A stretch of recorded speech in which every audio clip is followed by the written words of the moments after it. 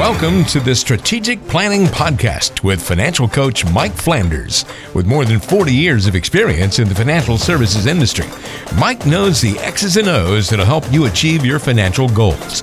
It's time for the Strategic Planning Podcast. Hey everybody, welcome into Strategic Planning with Mike Flanders and myself, talking investing, finance, and retirement with Mike. And this is our St. Patty's Day edition. We're dropping this podcast out on St. Patrick's Day, so happy St. Patty's Day to you if you go in for that sort of thing. Mike, how you doing? Are you a St. Patty's Day kind of person? You just remind me of it. Apparently not. So no green beer for you?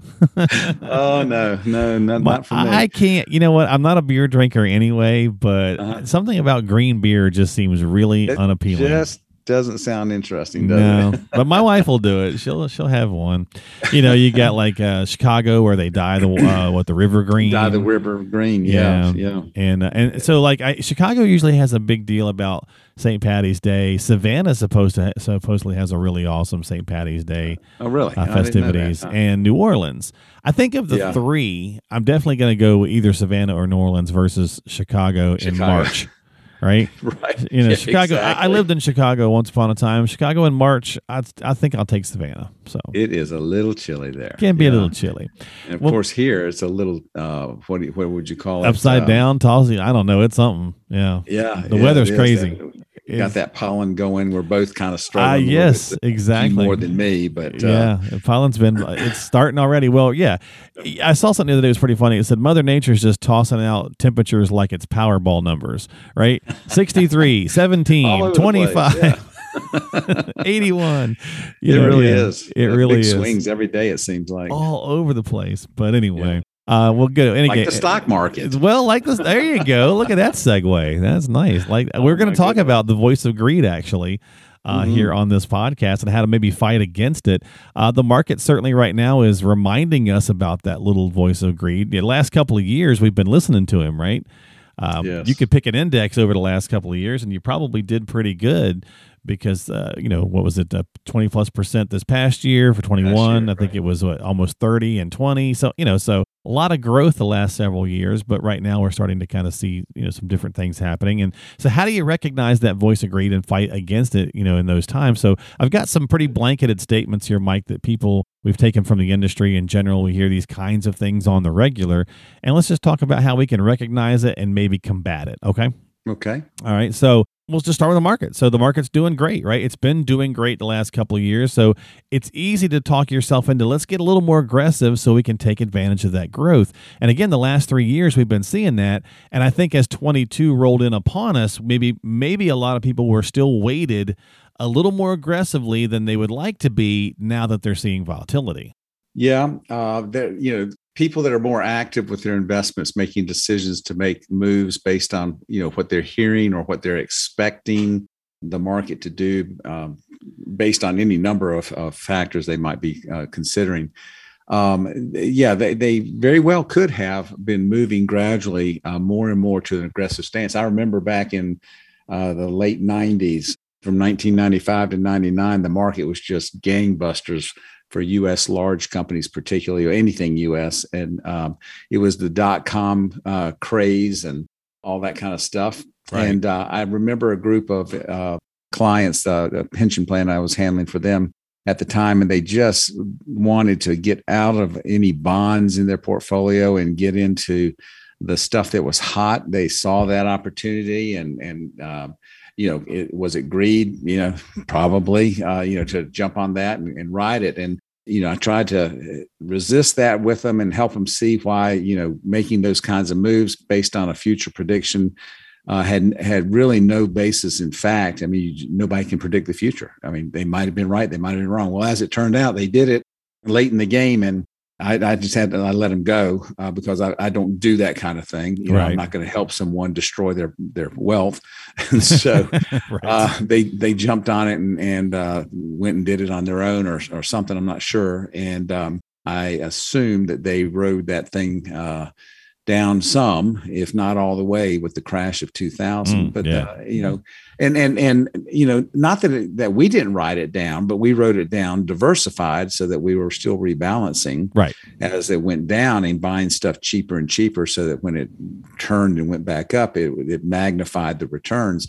But if you were riding some of those things, JDP, Uniphase, I remember the big hot one, and of course EMC Square and all kind of tech companies that you're probably sitting there saying, "Who in the world is that?" Well, they went bust, right? Yeah, but they were hot and darlings of that era, and there were a lot of them that are just no longer around, that just got caught up in that, and people chasing those things. So.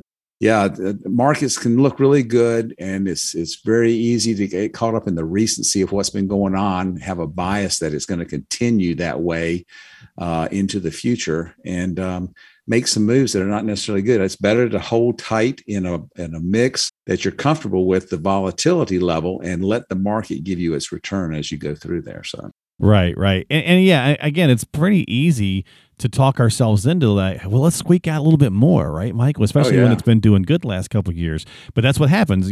We get lulled to sleep. We're enjoying it. Then January, the first quarter of 22 happens, basically, right? Right. And we start going, get me out of here, right? Right. So you got to recognize the voice of greed, and hopefully recognize it before. Now, granted, it's not been horrible dips this year. It's just been a lot of volatility, right? We haven't seen any massive plummets. I think technically, what are we, 10%? I think we are into a correction. I think we've seen 10% on the S&P, and I believe the NASDAQ officially qualifies as a bear. I think it got to 20 plus. Okay. But either way, right? It's you start to panic, and then you start to make those wrong moves. So recognizing the voice of greed ahead of time is a good idea. It sure is. You kind of mentioned that hot thing, Mike. That's the next one I had on there. It's like, well, the person on such and such channel or such and such show, they really know what they're talking about, and I want to get in on that before everybody else figures it out. And that kind of thinking is that greedy kind of, it's not that little devil on your shoulder, right, telling you to keep doing it. It's never a good idea, because by the time, let's be honest, by the time you hear it, it's no longer a hot tip. Yeah, it's not a secret. And, it's not anything that you should take action on, because quite frankly, if they're telling you about it, they don't know what's really going to happen. They're just selling advice at that point, and they're not making any statements that they would actually go out and do something about, probably because they know that they should have already done it before they're sitting there talking about it.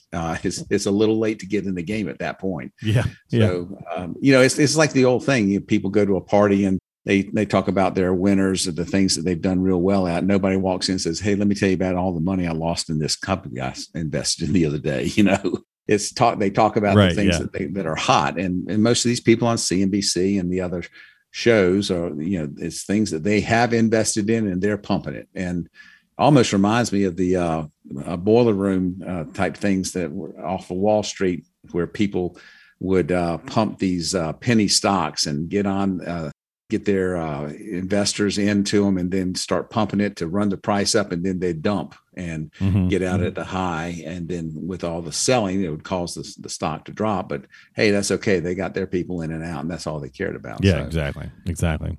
Well, it's one of those things where, again, another little place where we can try to recognize that voice of greed. And right now, Mike, it's been a lot around crypto with that, right? We're hearing somebody say, somebody says, "Oh, crypto this and crypto that." And you're like, "I want to get in on that before it gets out of control." Well, it's out of control. So, so again, just try to bear that in mind. This one's kind of funny to me a little bit, because I have a little funny anecdote that goes with this. So sometimes with that voice of greed, it's, well, my neighbor's doing really well, or my neighbor or my buddy at church or whatever, we were chatting and they're in better shape than I am for retirement, or whatever the case is. So I need to catch up, right? You're doing the whole keeping up with the Joneses. Well, in my case, the person that I sometimes think about and do that towards, their last name is Jones. So I'm literally trying to keep up with the Joneses, and that's never a good idea. It isn't. Yeah. You don't ever really know somebody's situation. So to start measuring and making that your standard is really risky. Yeah. How much do they owe? What if they got way more debt than you or whatever? Exactly. Yeah. How do they get there and so forth? And how are they positioned now? But yeah, it's nice to hit a home run here and there. We talked about baseball, I think last time we were recording this, and it is fun, but there's it's a lot of strikeouts. There's a lot of mistakes that are made when you're really trying to play catch up and getting really aggressive. And the thing that's really dangerous there is when you do have a bad run of it, and if you're trying to catch upswings and avoid downturns and all that kind of stuff, when you have a something go against you, you tend to try and make an adjustment to recoup quickly, and that's typically the wrong thing. It's just goes and you continue to drive it down. I don't know how many all-star money managers of mutual funds and things like that have lost their jobs, lost their companies, because that's exactly what they did. They had been on a streak, and then all of a sudden they made a mistake, and they reacted to try and correct that, and it magnified the issue.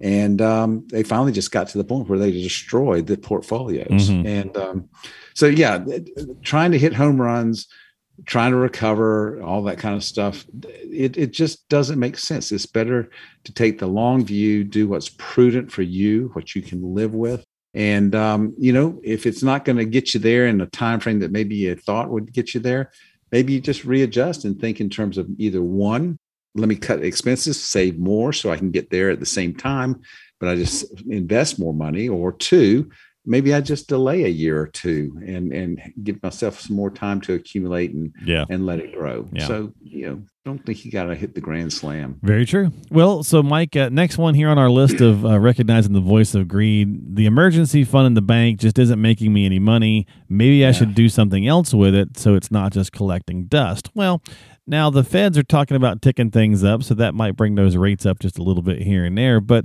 let's be honest, if you're thinking about trying to do anything to keep up with current inflation, nothing that the bank product is going to offer you is going to get you to 8%. Right. Yeah. So you can just forget that no matter what the Fed does, unless they jump back into the late 70s where we're at, like 16%, interest rates or something.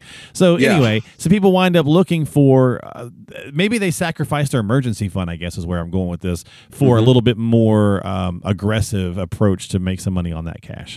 Right. That is always a real pressure for people that have accumulated. And sometimes you've got too much money in an emergency fund. And need to consider readjusting that and think in terms of really how much have I ever needed to dip into this, and maybe I need to cut back and get some of it invested. But if it's 3 to 6 months of expenses, you probably ought to leave it there. And you're not making anything on it. You're going backwards in terms of inflation, but that's the money that's there for quick, necessary needs. Now, some people feel comfortable. I happen to feel comfortable having that money invested, some of it, not all of it, but some of that money invested, and knowing that I can liquidate it in a couple of days. But you can liquidate something, and if you have too much exposed to markets that have more volatility and you get into a downturn like we are now, you may not want to be liquidating it for that quick need. Right, yeah. So that's why you want to have something that's not going to destroy, and I shouldn't say destroy, but just really hurt your investment pocket there by having to sell it when it's down, because you don't have any other sources of cash. So it's just for that sort of thing, and you gotta have that vision of that. For sure. Well, a lot of time, vision goes a long way in a good retirement strategy, and that typically is hopefully what you're going to get with working with a professional. So the two of you can craft that vision for, or the three of you, if it's a couple, whatever the case might be, but to craft that vision of your retirement. So the final one I've got here, Mike, on the voice of greed is, again, the last several years, the DIY thing has obviously been doing well. We've been on basically a bull run for 12 plus years or so. So people might say, well, I'm better off doing it myself instead of giving away my hard-earned money to an advisor to help me. And I got a couple of points on this. Well, first of all, one is over the last 3 years, like I said, we just said earlier, the market's done really well by the time the year closes out. You could have thrown a dart at an index and done okay, right? But when you start to transition to retirement, it gets a lot more complicated. And so when the rocky times happen, when people start going, well, maybe I do need a pro, right? Yeah. I mean, I know early on in my career, I needed a pro because I thought I could pick the right place to be at the right time and all that kind of stuff. And almost the idea of throwing the dart. And I just didn't make any money. I mean, yeah, I'd make some money on this, but then I'd give it away on the next thing. And, when I finally did get somebody else to sit down with me who was in the business of financial advice and all, and they just really helped me go through and think about how money works. And doggone, I was a professional for so many years, and I just didn't quite frankly know how money works. And that's a real problem for a lot of advisors out there. We tend not to spend the time on it because this industry is so much about pushing product, and so you avoid some of those hard lessons. That's awesome of you to say that, Mike, though. I mean, I appreciate you sharing that because that takes a lot for people to admit, right? But I mean, hey, you worked through it and you got better. Yeah. I mean, and once you understand some of those things, then you're in a better position to help people avoid the same problems. Yeah. I mean, you've seen it, you've done it, and all that kind of stuff. Right. But it's you've walked the walk, so to speak. It is, and it's interesting. Vanguard did a study. I was going to say that. That was my second point. Go ahead. Really? Yeah. Go ahead. I'm sorry. Go ahead. Okay. Well, they did a study, and they were looking at their funds, and they're big indexers, but they have some active managed funds and all that kind of stuff. But their funds and people that went in and used their funds and measured how they performed with the funds and their decisions on how they invested and all that. And then they took advisors that used Vanguard's funds to manage money. And when they measured the difference between the two groups, they found about a 3% better return from those that were advised by an advisor. And it wasn't just because, the advisor knows how to pick better funds than you do. He knows which indexes to be in at the right time or anything like that. Right. But it had some of it had to do with just the ability to help you make good decisions in other areas of your life that impacts how you use money. And sometimes getting out of your own way, right? Exactly. Yeah. And so there's some value there that it's hard to measure. I always tell people, hey, this is what it costs for us to manage your money. And, it's 1% fee here. And then the money manager we use is 35 basis points. And then the funds themselves have an underlying cost of 5 basis points. So all in, you're 140. Well, how often do you see that in commission-based products where it's 2, 3, 4% loads on stuff? So you end up with a situation where you're trying to make a decision about doing it yourself and saving maybe 1% or some number like that. And if you had the advice, you might save yourself in another area that might be worth 2 or 3%, on top of that. So it's a decision everybody has to make. And some people just really enjoy doing it themselves. And if they do, great. That's fine. Exactly. Just be aware. Yeah. Exactly. Be aware of the risks. And there's a lot that you don't know when you transition to retirement. And again, we did a podcast not too long about that, but you could certainly spend the time doing it, but is that really how you want to spend your retirement? Do you want to spend your time, basically creating a second career where you're becoming a financial planner on your own? Because, instead of being retired, you're chasing all this information down. So, it's a personal decision everybody's got to make. And I'm glad you brought up the Vanguard thing because typically it's a lot of times they're one of the lowest, costs out there that you can go through. Yeah. And to people, and if that company is saying, hey, even we found that advisors do bring value to the table, then it's certainly something to think about if you're one of these DIY type of people. So that's going to do it this week for the podcast. So recognizing the voice of greed, it's hard sometimes to kick that little devil off your shoulder because we all get a little greedy at times. We want to make a little bit more, but when it gets choppy out there, we start to get a little nervous. So if you've got some questions, reach out to Mike, give him a jingle, stop by, subscribe to the podcast, whatever you need. You can find all that information at Mike's website, spcinvesting.com. That is spcinvesting.com. Mike's got more than 40 plus years helping people get to and through retirement if you're not already working with him. Mike, thanks for hanging out with me. I guess no green beer for us today, but make sure you enjoy have some corned beef and cabbage or something. There you go. What is it? A Reuben sandwich. There you go. Reuben. That'll work. And we'll see you next time here on Strategic Planning with Mike Flanders.